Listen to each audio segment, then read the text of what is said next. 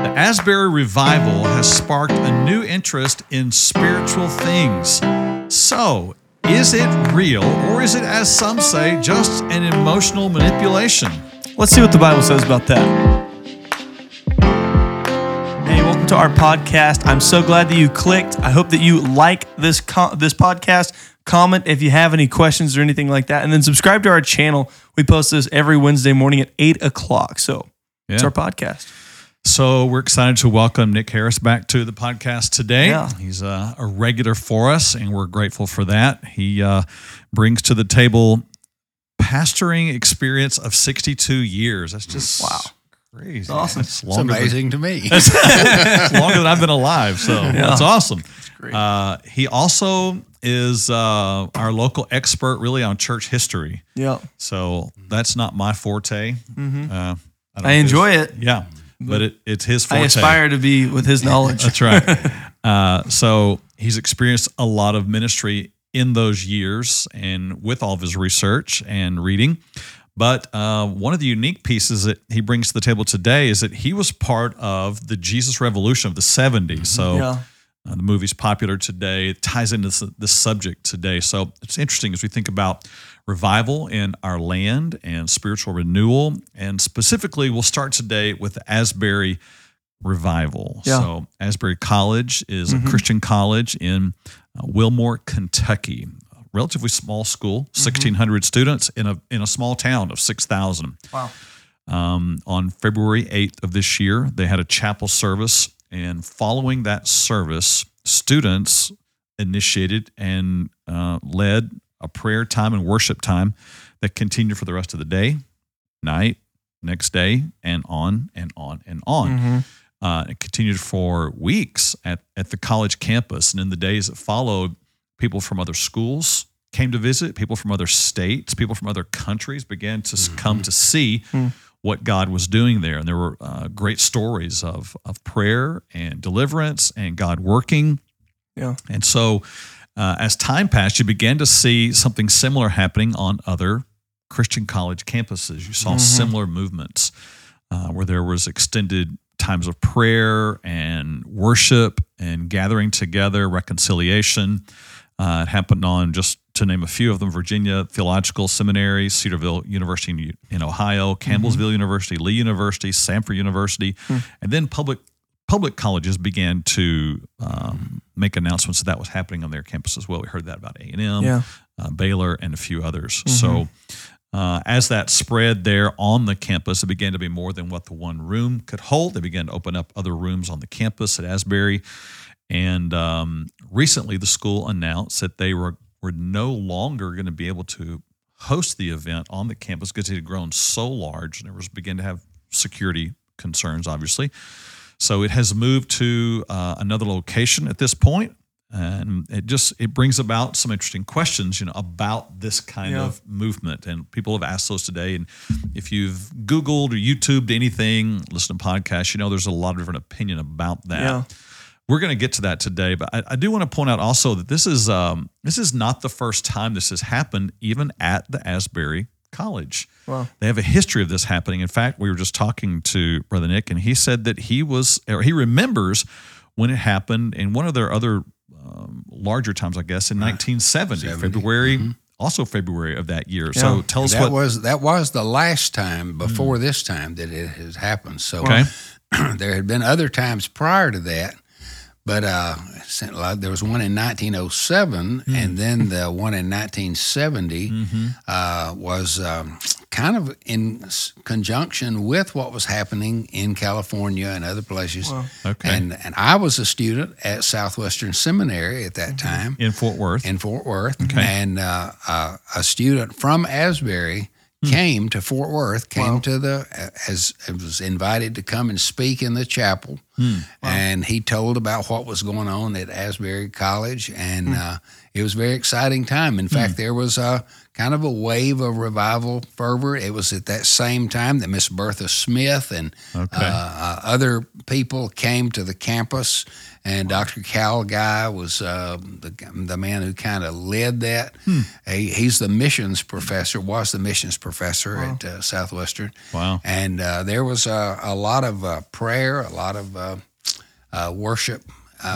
Unfortunately, I was extremely busy at that time. I was working 3 jobs and going to school and had a young family. And so I was not as much involved, although I was excited about it. I was very excited about it. Yeah. So had the same marks, I guess, as what we're seeing today, where it's student initiated, there's prayer, extended prayer beyond just a normal gathering. Right. All night kind of prayer, people gathering and just staying up all night and for hours at a time and weeping. A lot of confession. There was a lot of, one of the things that I've been excited about this, I've heard that many of the students are calling their parents and asking for forgiveness and saying, I wasn't, I was rebellious or whatever, and making confession. And then there are a lot of reconciliation among people who had bad relationships and things like that. So those are all pretty much consistent. Yeah. Okay, that's good. Sounds to me like some repentance stuff. There you go. Some people knock the Asbury Revival for not having, repentance isn't on the front page, but sometimes it takes a little bit of time for there to be action on the convictions. Yeah. So we'll get to this question, so is this real today, what we're watching? Is this genuine revival? Is this just emotionalism? Is this just manufactured? We've watched some folks online say this is of the devil. These are supposed believers who hold up the Bible and say this is demonic, what's happening. I don't get that, but we'll answer this question, is this genuine? Is this real? But I think what I'd like to do first is go back to the 70s. Okay. So I'd like to do that too. Exactly. It'd be fun. So we have the movie The Jesus Revolution that has come out, and it is a replay, a retelling of the 1970s Jesus movement. Yeah. And we have the fortunate privilege today of having Brother Nick with us, who was in that. You were part of that. Yeah. So let's start with this question. So you're a young pastor at the time. Is what we see in the movie, is that how you remember it? Was it happening just like that? It really was. I think the movie is very, very accurate. Wow. Now, of course, I wasn't in California, but I was here in Dallas. Okay. And, of course, you might know or have heard that they had Expo 72 here in Dallas. I was pastoring at Daniel Dale Baptist Church. Went there in 71. I was there in 71 and 72. Wow.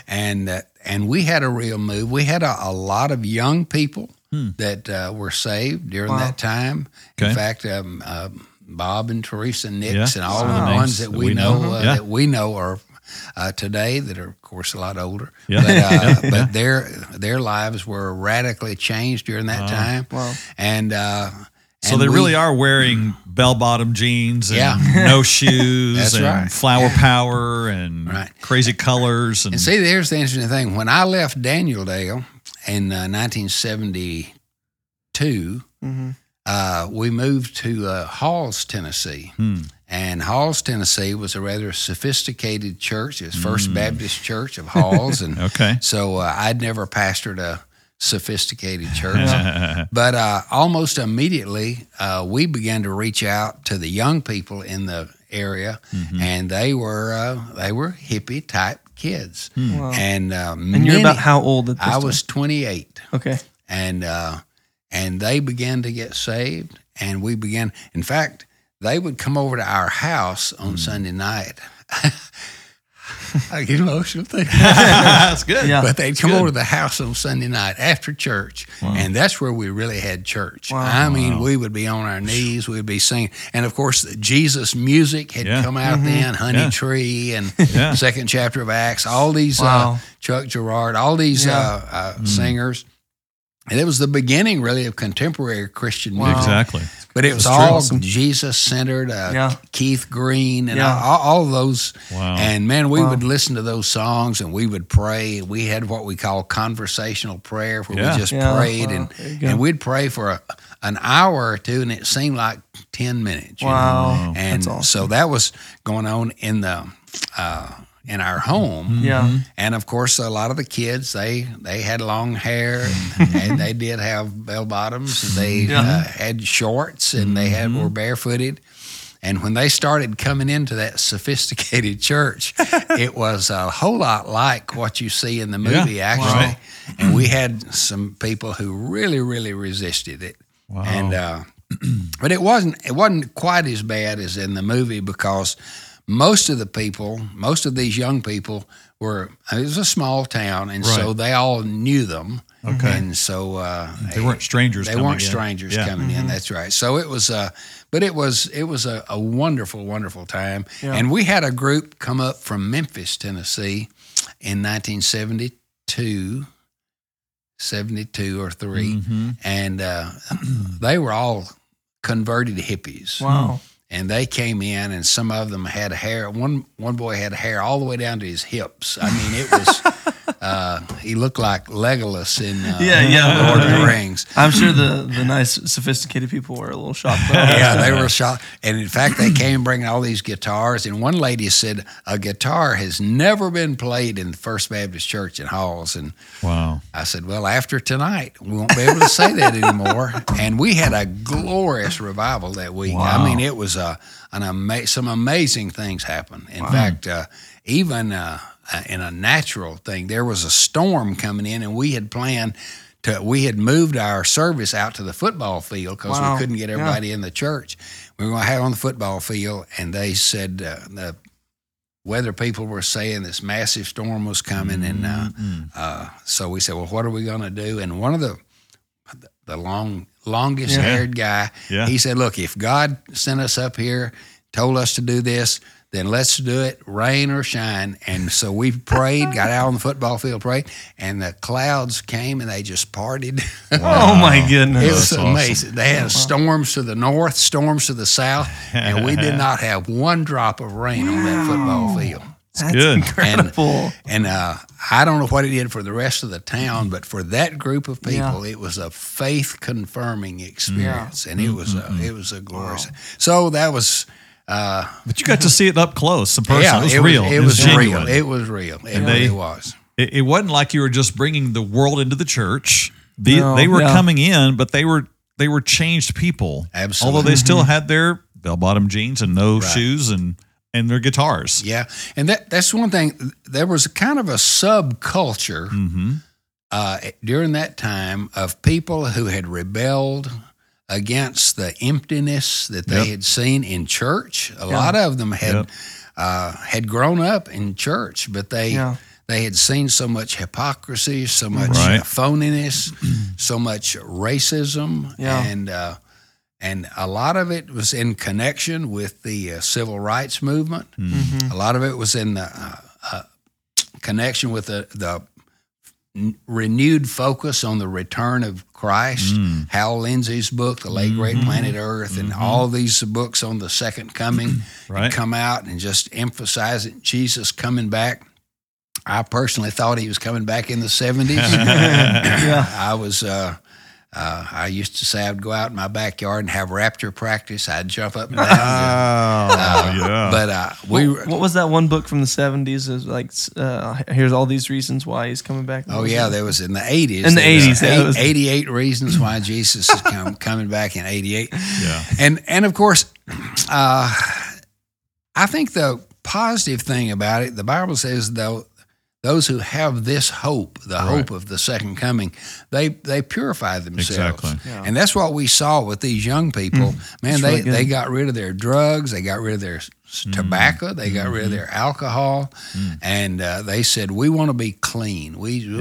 Jesus, if Jesus is coming back, we want him to come back and find us living for him. And so that was, I think that's kind of the emphasis that you see even in the movie. Yeah, and that's really good.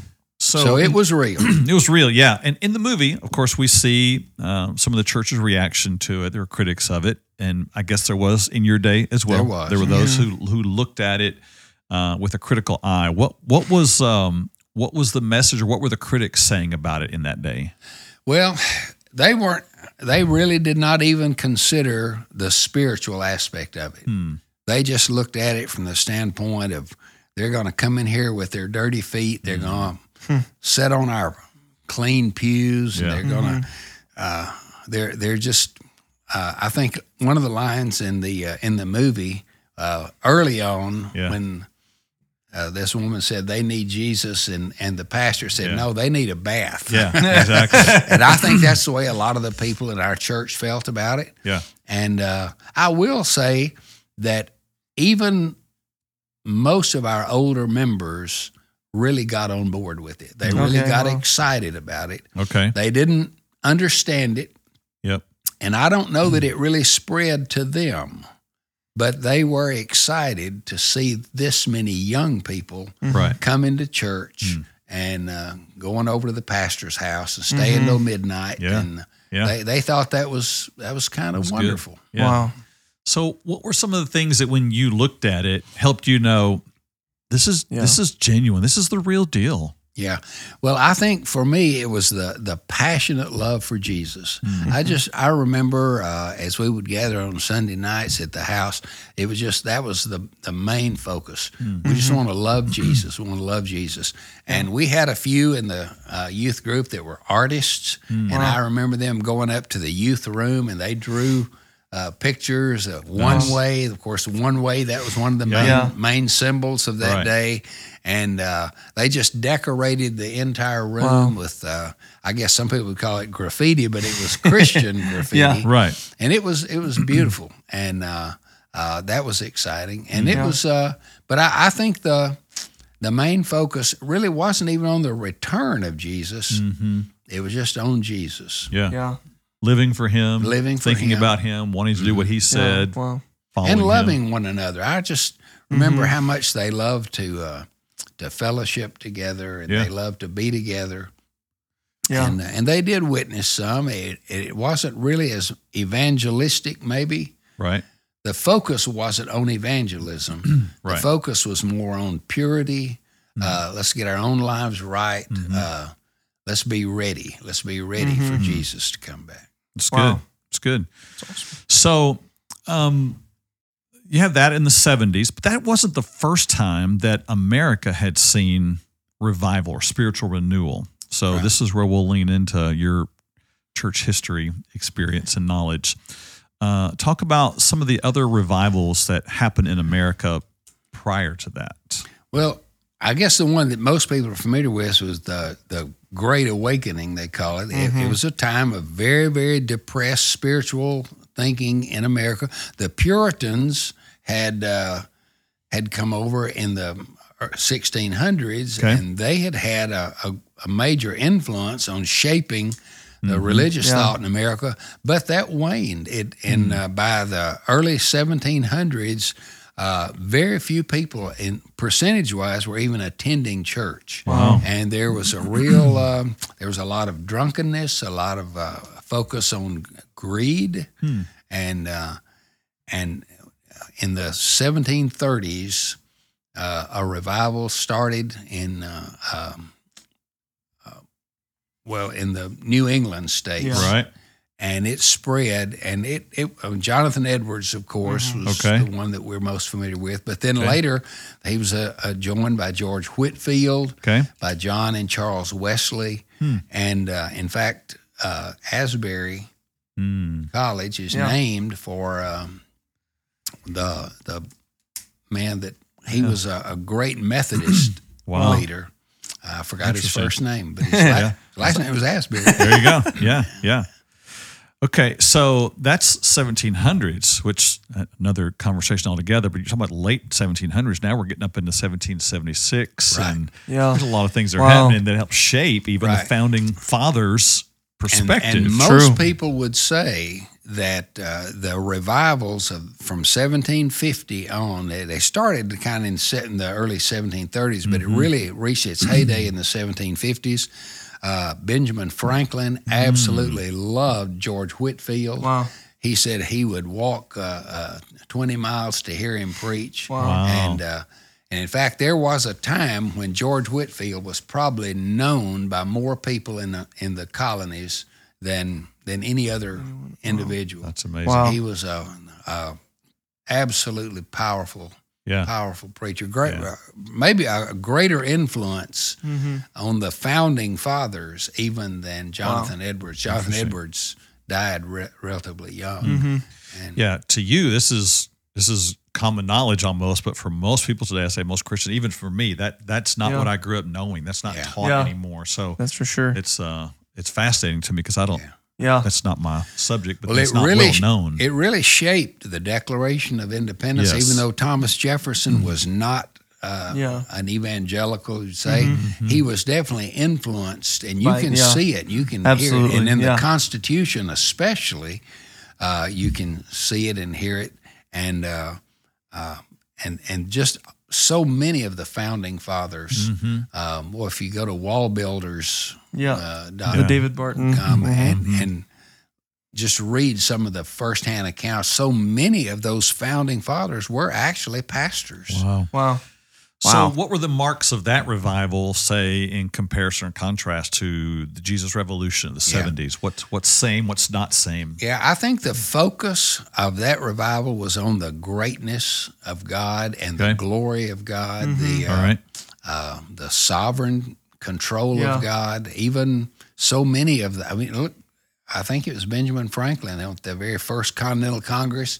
He said, if a sparrow cannot fall without the knowledge of the sovereign God, then surely a nation cannot rise without his aid. And so they were saturated in Pilgrim's Progress. That was the most popular book besides the Bible. And, of course, the Geneva Bible was their Bible. It was the Bible of the early Americans.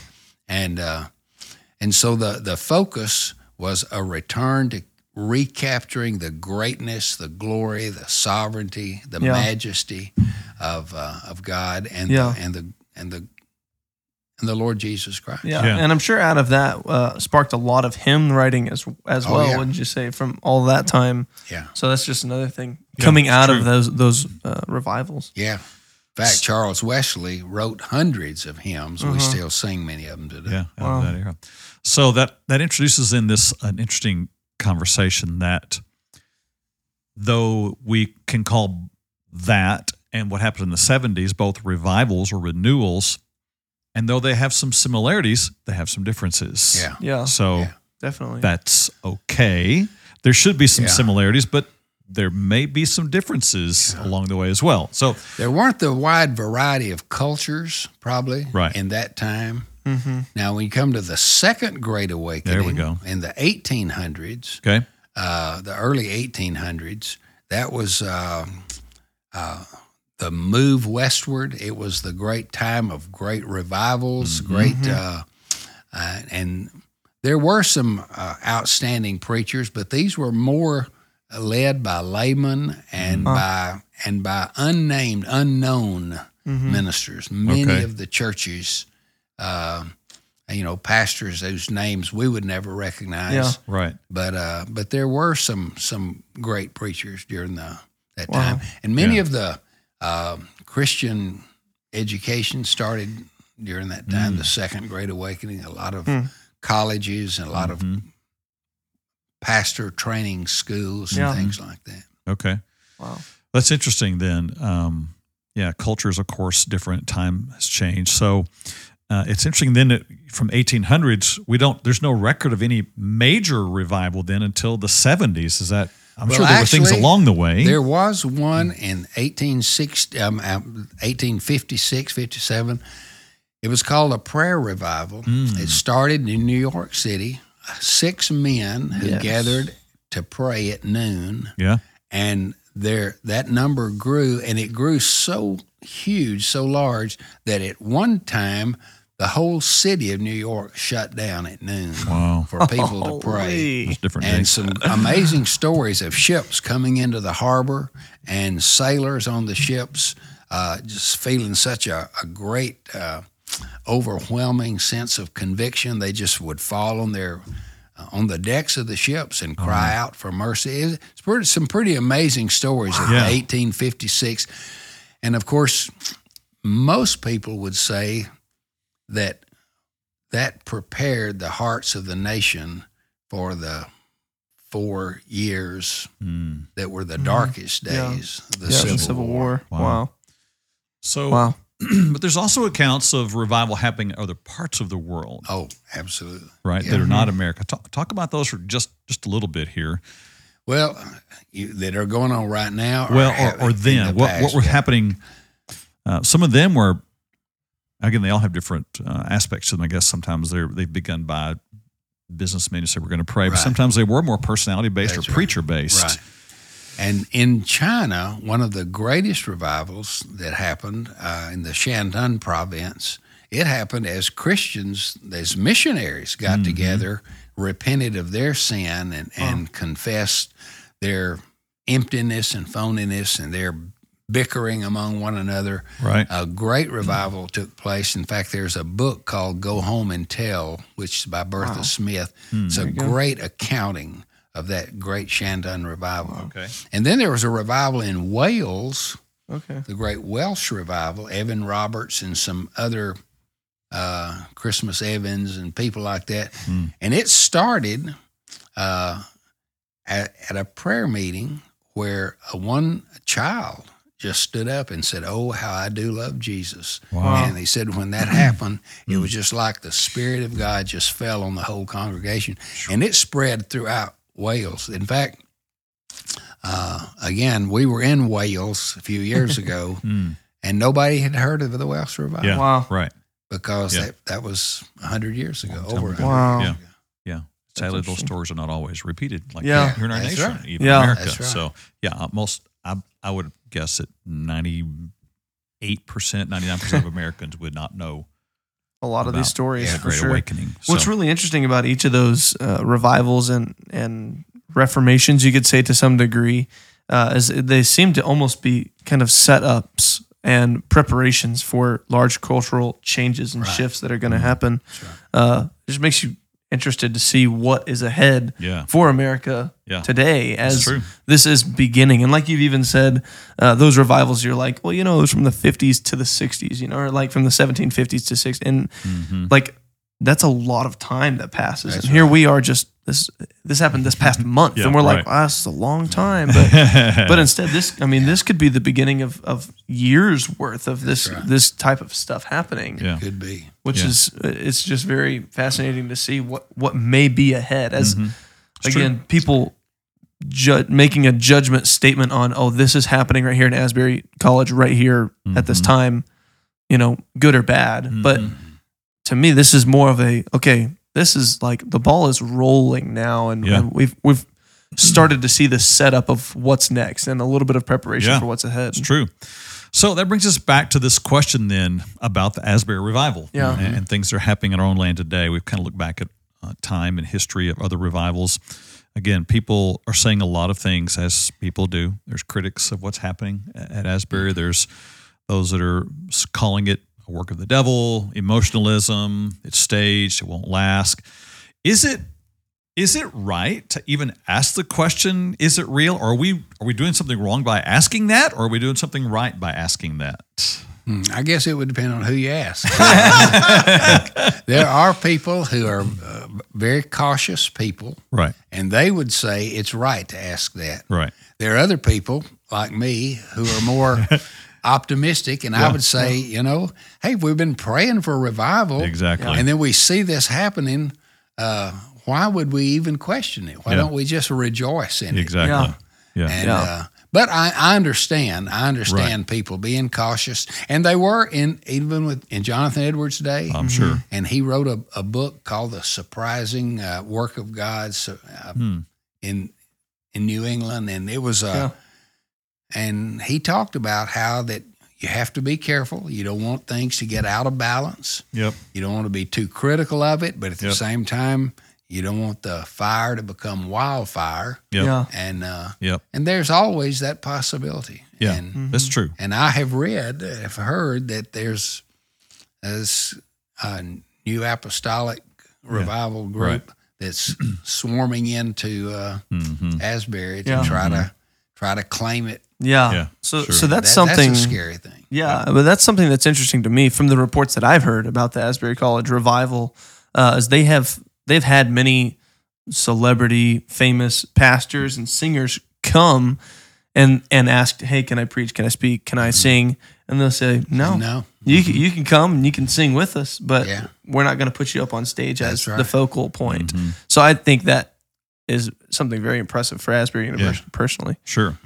So let's start to frame the question then of how do we know it's real? What do we do in response to that? I think we could start with that, and Brother Nick, you can help us on this. Revivals have tended to start at some very similar circumstances in that country at that time. What are some of the setups for a revival type spirit to begin?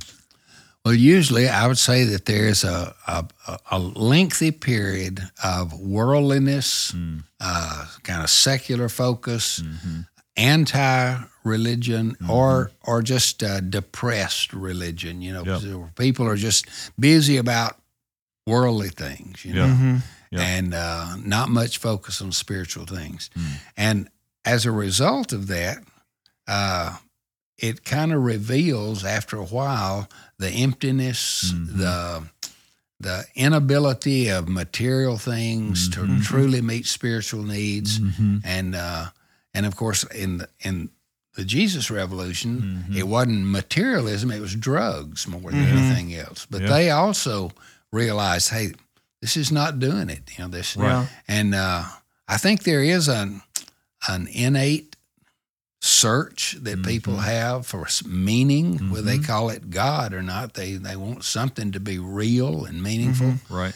And so in all the revivals, it seems like that was the background of it. Yeah. There was a kind of an emptiness, a longing. And then the next thing was that there was a group who gathered to pray. Yeah. And they prayed fervently for some period of time. I mean, the Welsh revival, there were some widows that said, when it came, we've been praying for 3 years for this. And so that seemed to have always been a same thing. Yeah. As a general rule, the preaching was not, except for maybe Whitfield, the preaching was not outstanding. Yeah. It was, even Jonathan Edwards, his sermons were deep and theological. Right. But they were not emotional. Yeah. He generally read his sermons. Yeah. Wow. And without sound equipment to without, reinforce that's it. right. Yeah. That's right. Yeah. Thousands were there. Yeah. Wow. Yeah. And so it seems like it's something that kind of happened within the congregation. People coming under a sense of heavy conviction, not just. Well, I know I'm not all I ought to be, but a real brokenness. Wow. They said that when Jonathan Edwards preached his sermon at Enfield on the sinners in the hands of an angry God, he said he had to stop several times because people were crying out, many of them on the floor, just weeping and even screaming. And he would just stop and wait a minute. Wow. And he'd start out, Yeah. Yeah. So that doesn't invalidate the necessity of preaching in our day and churches and worship and prayer, all of that. That leads up to that as well. But I think like what you're saying is it's something in the hearts of the people that rises up in desperation for that to happen. And even Jonathan Edwards and Charles Wesley and even George Whitfield would say, we didn't bring this. Right. It was happening in us. Yeah. And we saw it happening in other people. They would not want anybody to say, these were the men who brought revival. George Whitfield was the guy who saved. Or that here are the 5 steps that you can take Yeah. for national Right, revival exactly. to break out Yeah. again. Now, that no one has ever said that. I don't Right. think Yeah. of genuine Yeah. revival and renewal times. So, what would you say about the Billy Graham revivals then, as they were not to the scale of a Great Awakening, Second Great Awakening, a national, but at the same time, still at a large scale, Yeah. tens of thousands of people coming to see him. And he would not call those revivals at all. Really? He would call those evangelistic Right. crusades or evangelistic gatherings. And they were well orchestrated. They were highly planned. They were highly promoted. He would go into an area a year ahead of a crusade, and he would get hundreds of pastors and committees working, and publicity, everything like that. I remember the one here in Dallas. Back, it was the very first event in the Texas Stadium. Wow. The Billy Graham Really? Crusade, and I was there. Nice. It was amazing, but there had been thousands of hours of preparation Oh, yeah. for that. Yeah. And so he gathered people and encouraged Christian people to bring their non-Christian friends. His message was pure evangelism. Yeah. And then they gave the invitation, and hundreds would go forth. Yeah. But even Billy Graham would say that was not revival. Yeah. Wow. Interesting. Very interesting. So then, as we look at what's happening, I think we can look back on some history, look at Scripture as well. That's what we want to do. Is what are the marks of a genuine revival? I mean, is it too early to call what's happening in Asbury and other colleges revival? Is there something else that needs to happen first, or what? I'd call it revival. Okay, good. Yeah. There you go. So, what would make you call it revival? What are some things that we can look for and say, okay, this is? I would say, from what I've heard, that there was a lot of brokenness. Okay. A lot, not just tears, Yeah. but broken hearts. Okay. And a sense of genuine humility. Yep. People confessing sin, not just horrible, awful sins, but confessing the sin of being selfish, the sin of being prideful, Yeah. the sin of being not a good friend, and things like that. A lot of reconciliation, Yep. I would see as a mark of revival. Yeah. Yep. And then a passion for getting the gospel out to other people. Definitely. If all it was just kind of focused on our group, I would say that probably is not revival. That's probably just I don't know what I'd call it. Yeah.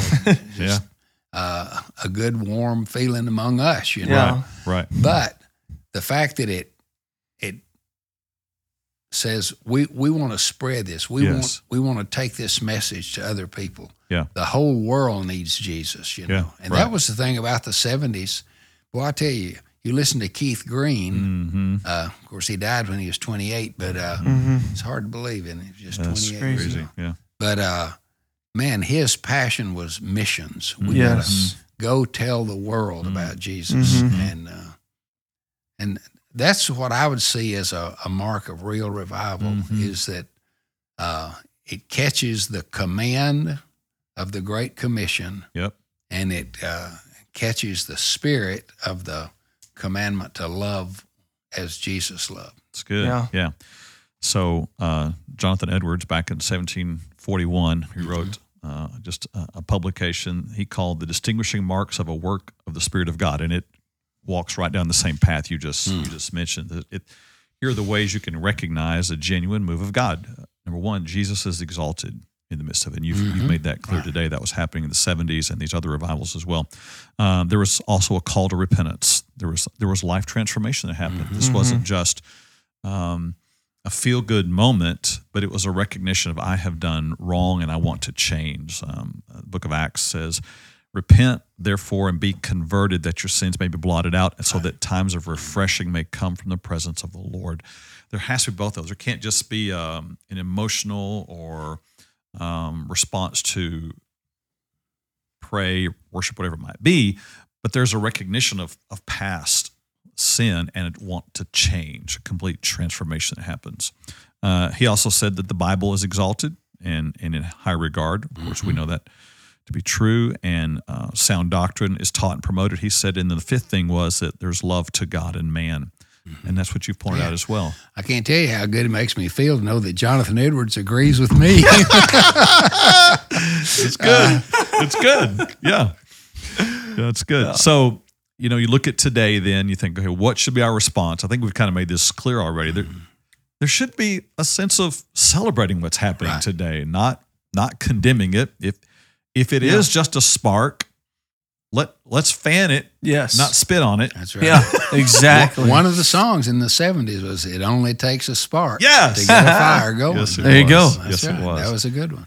Yeah, and time will tell, and that shouldn't cause us to sit back with a skeptical eye toward it. Yep. It should cause us to pray and be grateful and do what we can to encourage that as well.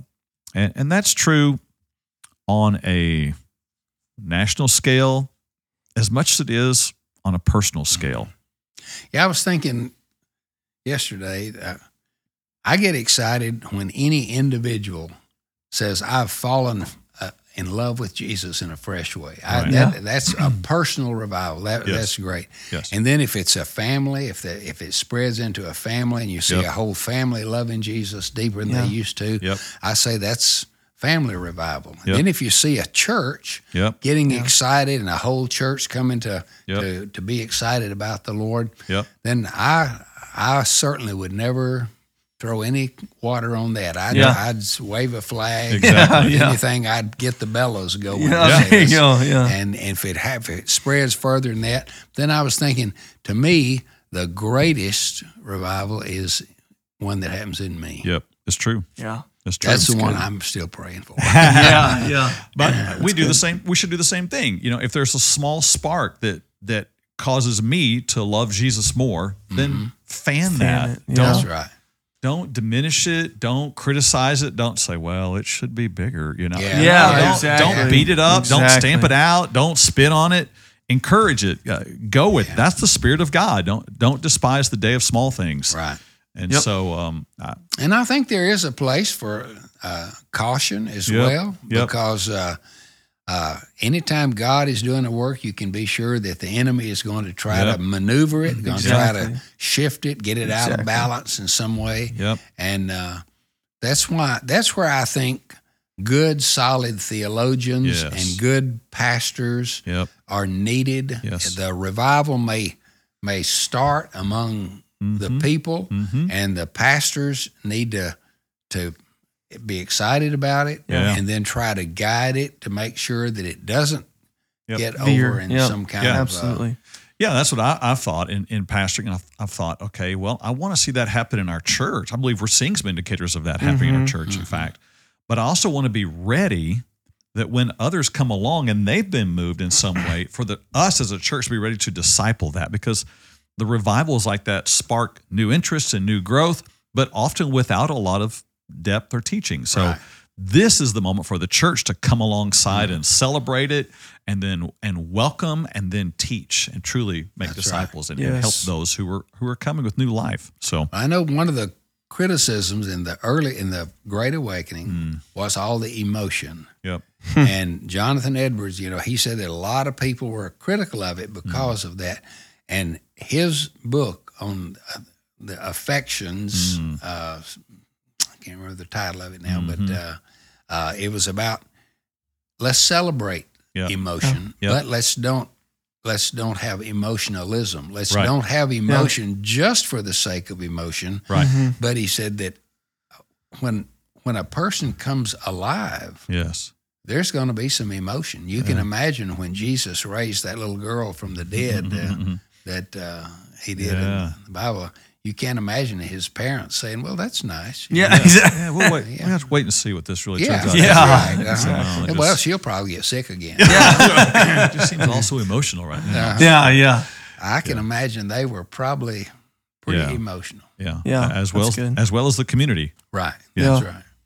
Well, they're exciting days that we're living in today. It is the thing we've prayed for. Yeah, and so, absolutely. What a day to see it, be a part of that. And I was here in the 70s, but I was a small child, totally unaware of what was happening. So I'm glad you got to see that then and seeing this today. Yeah. So any final thoughts for us today and just considering all of this? Two things. One, I'd love to see it again for sure. Yep. I'd love to see it in my church, this church, every church. Yep. I'd love to see it just sweep across our land. One thing it seems like that revival has always done, it has prepared people for a challenge that is ahead. Yeah. And it is possible that 5 years from now, we may be facing some things in our country and in our world. Yeah. Nuclear war. And Who who knows? knows what? I'm Who not knows? trying to speak anything, but Yeah. if our hearts are not ready, we can have our pantries ready. We can have everything, our weapons ready. We can have all kinds of stuff ready. But if our hearts are not ready, we'll be crushed by what comes. And I think that's what was true in the 1700s. It was preparing for the birth of a nation. In the 1800s, it was preparing for the division of a nation and the terrible war. In fact, there were great revivals among both North and South. Wow. In the camps. Wow. Wow. I have a book called Revival in the Camps, and it's about great revival meetings that took place in the Union camps and in the Confederate camps. Wow. It's pretty amazing. Incredible. And so Reconstruction, bringing the nation back together, probably could never have been done had there not been that spirit of revival. It's true. And I love it. In the 70s, the revival in the 70s prepared us for a lot of stuff in the there was a lot of social unrest that came up in the late 70s. Right. That's right. That would lead to greater peace and prosperity for sure in the 80s. Yeah. Well, good. Well, I appreciate your input and insight into all of this. And it is our prayer that this spreads, it continues, it awakens churches, it awakens Christians to the glory of Christ and awakens those who are dead in their sin. Really, there's a return, and that revival becomes far greater, and Jesus becomes more important than politics in our day, than the government in our day, the latest conspiracy theory in our day, and down the road with all of that. So that's our prayer, and we lean into all of that, celebrate all of that, and we're grateful to be with us today. Hope it's been encouraging to you. We're going to keep on lifting him up and living him out while we watch revival happen. Amen. Amen.